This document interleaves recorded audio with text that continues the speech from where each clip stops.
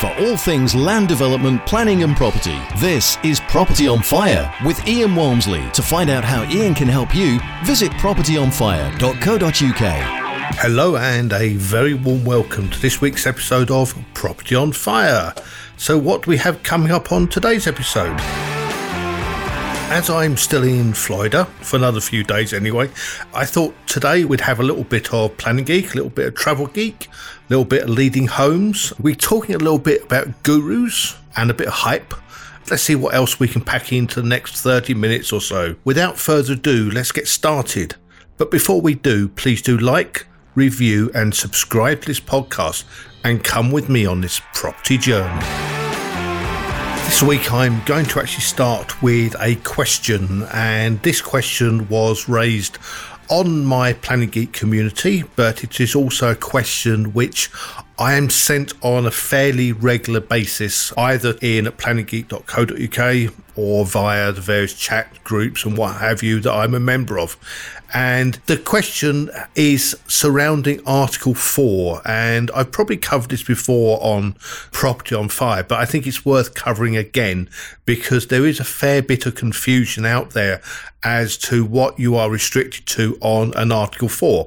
Now, for those of you who have been around HMOs for quite a while, you'll probably know the answer, but if you're not involved in HMOs, then it can be a little bit confusing. And the question that was raised on the Planning Geek community was, do you need planning permission for an outbuilding if you are in an Article 4 area? Maybe or maybe not, which I suppose is sort of beating around the bush a little bit.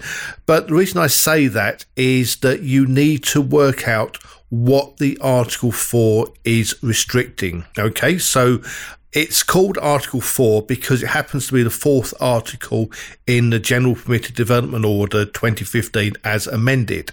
Now, that article actually states that a local authority can remove permitted development rights for a building. It could be an individual house, it could be an area, it could be anything at all, to be honest, and it will remove certain permitted development rights. Now, with regards to the question about outbuildings, that is actually covered. It's a permitted development right within Class E of Part 1 of the GPDO. The Article 4 could say, for example, that Class E is blocked in that particular area. Now, if that was to be blocked, then obviously you could not have an outbuilding. The more common use for an Article 4, as you may be aware of, is for HMOs, houses of multiple occupancy. In local authorities, obviously, they wish to restrict these, so they'll bring in an Article 4 area. For example, Bristol has two very large Article 4 areas blocking Class L of Part 3, going from a C3 to a C4, i.e. from residential home to an HMO. But what I'm trying to say here is that it is critical that you have a look on the local authority website for any Article 4s on any property that you are looking at. That might be your own home. It could be an investment you're looking at. Whatever it might be, just have a look. Do a search for Article 4 with the local authority. What I tend to do is put into Google, I'll put Article 4, then the name of the local authority, probably in quotes, something like that, so that I can search easily their website. So what I'm actually looking for is Article 4 lists on their website. They may have a map, which is very useful, but more often they are broken down into areas. Now, you will need a little bit of local knowledge, to be quite frank. If the Article 4 on the website says something like St Anne's and you're not familiar with the area of St Anne's, you need to do a little bit of research and work back with some mapping service to actually establish where St Anne's is. It may well be roads are listed on the website, and if they are, that is great. But you need to determine as to whether your property is affected by an Article 4. Now, if you found that an Article 4 does exist, then go into the local authority website on that Article 4 and find out what it restricts. So, for example, it may be an HMO, as we discussed, or it could be something like in a conservation area, it may be something like hedges. It could be something like walls. It could be anything, to be quite frank. It really could be absolutely anything. So do not be afraid of an Article 4. Do not think, oh, I can't do anything at all under permitted development. The chances are you can do the vast majority. You are only going to be restricted to one or two things at the very most. If you are just going to put an outbuilding in, whether that be a garden shed or home office or something, highly unlikely to be blocked by an Article 4. I'm not aware of any, to be honest, that block stuff being developed under PD in rear gardens. After all, at the end of the day, you know, in a conservation area, you can still put up outbuildings and extensions and things like this under permitted development. So just check it out, please. Go and check your local authority website. And it's a useful exercise on any property you own. Just go and have a look and see if anything is blocked, because to be honest, an Article 4 may well have come out, especially if you've got a buy-to-let, something like that you've had for a number of years. You may not be aware that an Article 4 has actually come into an existence. Now, if your local authority is planning an Article 4, then they are supposed to publicise this wildly. You know, it's supposed to be well documented. It will take up to about a year for an Article 4 to come into place. If that happens, it is critical you actually bring into use that outbuilding, you bring into use that HMO, you just bring that forth before the Article 4 comes into place. Whatever you do, do not let that date lapse. Okay, so if it comes in on the 1st of September, make sure come the end of August that you've actually got that in place and in use. As I've mentioned before on this podcast, I have people coming to me when Article 4 has been brought into place, into action for HMOs, and they've been busy renovating their HMO, making it all look very smart, and all of a sudden they find that the Article 4 has come in and they can no longer operate that HMO legally because they have not had their third tenant in place. Okay, so it is critical that you just make sure that you are aware of Article 4s, but do not be afraid of them. And as I say, chance of an Article 4 for an outbuilding, extremely rare, but it could happen. I doubt it. I hope that helps, but just clarifies with Article 4s. But if you need any help on that further, or you need help trying to find out whether your local authority does have an Article 4, then please do feel free to reach out, and I'll do what I can to help. As I said at the top of the show, I'm still in Florida. You may think it's a beautiful warm place all year round. Well, as I'm recording this, we are just above freezing. Although the sun is out, we have a blue sky, but it is a little bit chilly to say the least. Although the shorts are still on, but whether they'll stay on all day, I'm not so sure. But yes, it does get a little bit nippy here at times, and it's not always bathed in sunshine. And most of the time, but not all the time. Anyway, what I wanted to say today was I'm getting a lot of inquiries as to how people can enjoy travel at not an awful lot of cost. And although this is not a travel podcast, I am fully aware that a lot of property people enjoy traveling. So wherever you are listening from, almost anywhere in the world, a lot of what I'm going to say could well apply to you. So the way that we travel is we will often fly using points. We'll stay in hotels using points. So, for example, at the moment, we are in the Hilton Garden Inn in Apopka. It's not too far from Orlando. And typically here, you will have nightly rates of around about $200 to $300 per night, which can add up. Now, if you're spending a few nights here, as we're here for 5 nights, that can add seriously to the budget. And by the time you add in breakfast, perhaps evening meals and stuff like that, it can be quite a chunky amount of money. However, the cost to us this week is likely to be around about zero. And the reason for that is for those 5 nights, we are staying here on Hilton points. So we are actually using 30,000 Hilton points per night. If you have some form of status, so if you have a membership with Hilton, with their Hilton Honors, the 5th night is actually free when you're doing on points. So actually what we're actually paying for is 4 nights on points. The 5th night is free. We are not running up a bill of $200 to $300 a night for our accommodation. Now, because we are Diamond members of Hilton, because we've stayed here quite a few nights in various hotels, it means that we also get a breakfast allowance. Now, unfortunately, in the US now, they no longer give you free breakfast, which is a bit of a pain, to be honest. It's not as good. For example, you get $10 a night, and that will give you pretty much a full breakfast in the morning.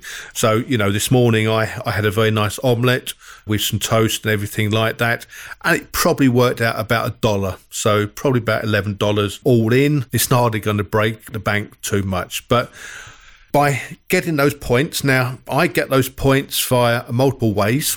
Okay, so I will get points by staying at hotels. So when I'm speaking around the UK on planning or property or development, quite often I will need to stay in hotels. Now, that is an expense that will come out of the business, and so I'm staying there. I'm paying cash for those, or the company is, and then I stay those and I get points as a reward for staying there. Now, quite often hotels will have double points. They'll have periods where you can earn double points, and so these soon start racking up. You'll be amazed as to how quickly you can actually rack up points, either by hotels or airlines or anything else. Now, the other big tip I will give anybody traveling is I always advise booking direct with hotels. Yes, you can book via hotels.com and Travelocity or whoever they might be. You can actually book via those various portals. Sometimes that might be the better option. However, if you're actually looking for anything in return from that hotel, so any loyalty benefits, anything like that, always book direct. Okay. Now, the other reason for that is that the hotel is paying commission to these portals. So whether it be hotels.com or whoever it is, that hotel is paying a hefty commission to that portal. Plus, if anything goes wrong, the hotel simply has to say, I'm sorry, you will need to go back to whoever you booked it through. We can't help you there. And the reason is because your contract is not with the hotel. Your contract is with hotels.com or whoever you want to use. So therefore, when anything goes wrong, the hotel just has to say, well, I'm sorry, we'll do our best, but especially when it's a booking muck up or anything like that, or where something's gone wrong, they have to pass you back. And I have lost count how many times I have been in hotel receptions waiting to check in, and there's somebody else standing there with a problem, and they have booked via a portal, and the hotel says, well, I'm sorry, there's not an awful lot we can do. We can't refund that.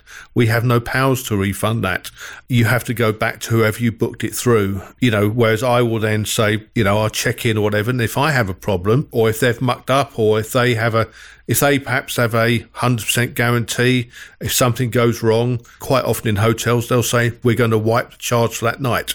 They can't do that if you're booked via a portal. So always book direct if you can, and always join the loyalty scheme of that hotel, airline, whoever it might be, because even if you do not earn a great benefit from that hotel, you may only stay once or twice. Quite often, those members of that scheme will get certain benefits free of charge. That could be as simple as an offer of breakfast. It could be a faster internet. It could even be free internet. Believe it or not, there are still hotels out there that will charge for the internet. We're in 2023, and yet there are still hotels that charge for basic internet. However, by joining the loyalty scheme, you then get free internet. It is worth doing. I hold memberships on probably, 15 different hotels. And some of them, I've stayed there once. Each of those, I've probably got something out of it. Now, the only time I will go back and use a portal is probably on a hotel that does not have a chain behind it or doesn't have some sort of scheme that I can use. And then I will then look at perhaps booking via a third party. I try and avoid it unless it's necessary. And sometimes it is necessary with some of the smaller ones. They don't take bookings direct and they just want them over these portals. So if you can go direct, then go direct, because there are an awful lot of benefits. I made a post on my Facebook and Instagram feeds a few days ago. I posted about these Prime drinks that you may well be familiar with. We are currently, as I say, we're currently in the US, and these Prime drinks are freely available. You can go into any supermarket, any grocery store, and the shelves are stocked with these drinks. They are freely available. Quite often they're even on offer over here. And yet in the UK, there is a big hype over these Prime drinks. Now, I'm not going to say that I understand why, but it is hype. It is a hype that people just see a influencer, they see somebody just saying, you've got to have this latest fad. This is what you must have. You must drink this. This will make a big difference to your life. And as a result of that, the kids or whoever, or even adults, I've seen adults sort of clamouring for these drinks in the press, and they're going wild over them. They're going crazy wild. I had a look on eBay this morning just out of interest, and some of the prices there are absolutely crazy. I mean, they really are crazy. Auctions for one bottle, and they're sort of bidding £20-30 for a bottle. What? That's crazy. I'm not doing a rant here, but I always feel like going into a rant. It is absolutely crazy how people just fall for this. But then at the same time, I don't find it that unusual. And the reason I say that is because if you've been around property for any length of time, you only have to be on social media and see the various gurus and various people who peddle their various courses and training and goodness knows what else as to the latest fad within property. I'm sorry if that upsets some people listening, especially if you run a course or two. Now, there are some great courses out there, and I fully believe in education. 100%. I think you should educate yourself. You should find out about the strategy you're going into. I mean, after all, I do mentoring myself. At the moment, I'm not running a course or anything. But yeah, if I did, then I would promote that course. But I like to think I'm giving value. I like to think that I partake in sharing the knowledge that I've gained over the years and the mistakes I've made and everything else. And I like to think that. Now, some of the nonsense that is peddled out there under the label of property isn't. It is purely a commercial venture. Unfortunately, an awful lot of people who are new to property fall straight into these marketing traps. And they are marketing traps. I'm sorry. They are in business. These companies are in business. And these training bodies, they'll fill a room with 50, 100, 150 people, whatever it might be. And, you know, quite often at the front, there'll be these big banners saying, you can earn this, you can earn that, you can do this, you can do that. You can do that, but you're not going to do that overnight. You are not going to do that. Sure, get your knowledge, that's fine, but don't fall into the trap. I had a recent mentee of mine, no names, no patrial, but they come off a 3-day commercial conversion course. I spoke to them and they were with me for the day. I started talking about Class G. They hadn't covered Class G on this course, yet it is a prime candidate for commercial conversion. It's not all about Class MA, which I'm sure you've heard of, but there are plenty of other opportunities. My fear is that a lot of these courses, it's all headline stuff. It's all fluff. A lot of it is fluff. Yeah, there'll be some great content in there, but a lot of it is standing around networking, and you have to honestly consider at the end of the day whether or not it's all worth it. So I'm trying not to waffle here, but what I'm trying to say here is the fact that you need to be careful of the hype. In the same way as these Prime drinks, which I can go down to the local Walmart, to Publix, to any other supermarket that I'm local to here, and I can buy those prime drinks for perhaps $1.50 tops, something like that. So just over £1 each. And yet in the UK, they are selling for silly money. But it is hype. And at the end of the day, is it really going to make a difference to your life? And so with any course, with any training, with any mentorship, you have to decide whether it is going to make a difference to your life, because it is not cheap. The chances are you are in a funnel, and at the end of that funnel is something that is very expensive. And you have to decide as to whether or not that is going to make a difference to your life and to your business and to your future. If it is, great. Do it, spend the money, invest in yourself. If it's not, take a long, cold look at yourself and at the course or whatever it is training that's being offered and think, is it right for me? Is it worth it? I would rather turn people away than to take their money. Now, you may think, oh, you're just saying that, Ian. You're just saying that. I've actually had mentees come to me wanting mentoring, and I've actually turned them away and said, no, this isn't right for you. You're not ready yet. This isn't right for you. You will be wasting your money, because what I will teach you and educate you on, you're not at that stage yet. Come back or follow this or do this or read this page I've written or read that site that someone else has written. It's not right for everybody. It isn't. And I don't want anybody to waste a single penny, in the same way as I've seen all these people in the UK, watching it on a news feed that comes up in my Google feed, wherever, just wasting money on these prime drinks. Yeah, I mean, people have said, oh, bring them home. I can buy half of wherever town. And that's probably true to a degree. They are going for silly money. But don't waste money. Just tread carefully as far as anybody is flogging a course.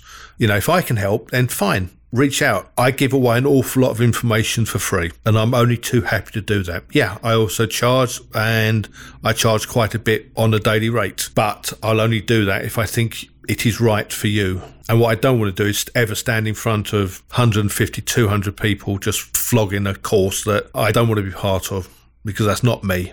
Okay, so have a think about that. But if you need any guidance on anything, or think, is the course I'm going on right for me, then please reach out. I know an awful lot of people. There are some great people around, several of which I am a planning expert to, something that I don't really promote, but I am a planning expert to several mentors around the UK and beyond. If you're ever unsure, ping me a message, say, oh, I'm thinking about doing this course. What do you think, Ian?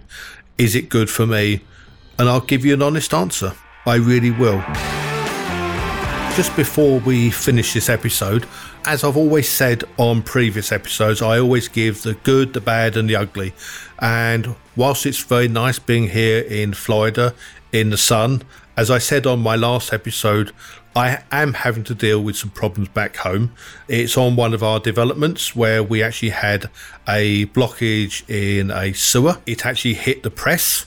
Yeah, it wasn't a particularly pleasant last few days. A lot of my time has been spent working, very early hours of the morning, actually dealing with various people as to trying to get a solution to everything. Well, it does turn out the fact that it was a blockage that wasn't caused by our drainage. We've now had the drains fully scanned and no issues have been found whatsoever. That's good, but obviously there was still an issue for the residents and we need to get to the bottom of it. Now, one thing that has come out of it is apparently we may well have a plumbing issue in one or two of the apartments that we sold, and there may well be a piece of plumbing, probably a no return valve. I don't really understand plumbing, if I'm honest, and I'm not a plumber, but it would seem that possibly there is a risk, however small, of waste going back into the water system.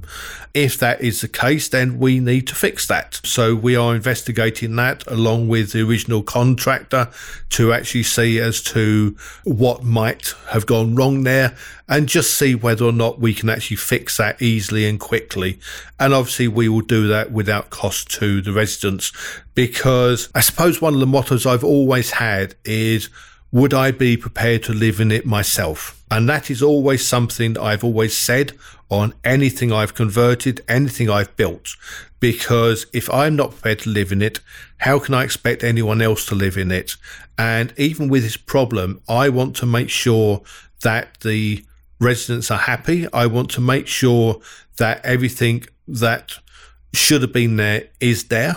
And if a small valve or something like that is missing, then the plumbers need to come back and resolve it, even if it is a very, very small risk of something happening. I would rather do that and make sure it is correct. So what I'm saying here again is be honest with your residents, be honest with the people who are living in your properties, and try and help them, even if they come up with all these various stories. And we all know what the media can be like at times, and they can paint you as the world's worst person. I'm certainly not the world's worst person.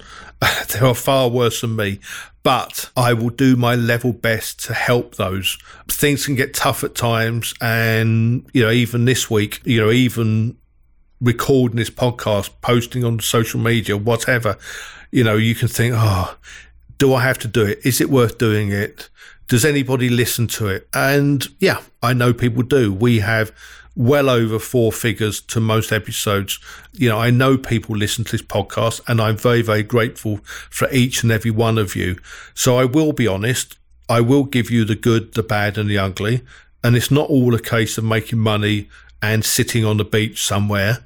And yes, I'm on holiday, but as I've already said, I don't have to explain how I pay for it, but I often pay for it. We're not spending money, as I said at the top of the program. So whilst I'm away, I will keep working, and I don't tend to switch off. I wish I could. My wife would probably tell you that I should be switching off at times and not keep talking and working and everything else. But hey, I enjoy what I do. It isn't a job. It is a lifestyle. I enjoy working for people. I enjoy building homes.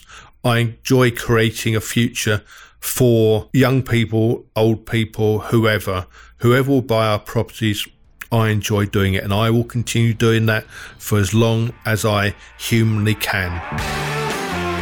So I hope you've enjoyed this week's episode of Property on Fire. As I always say, if you've got anything that you want to ask me about, if you've got any questions, anything on any property related, doesn't be planning, it can be anything property related, then please do get in touch. You can send me an email, ian@propertyonfire.co.uk.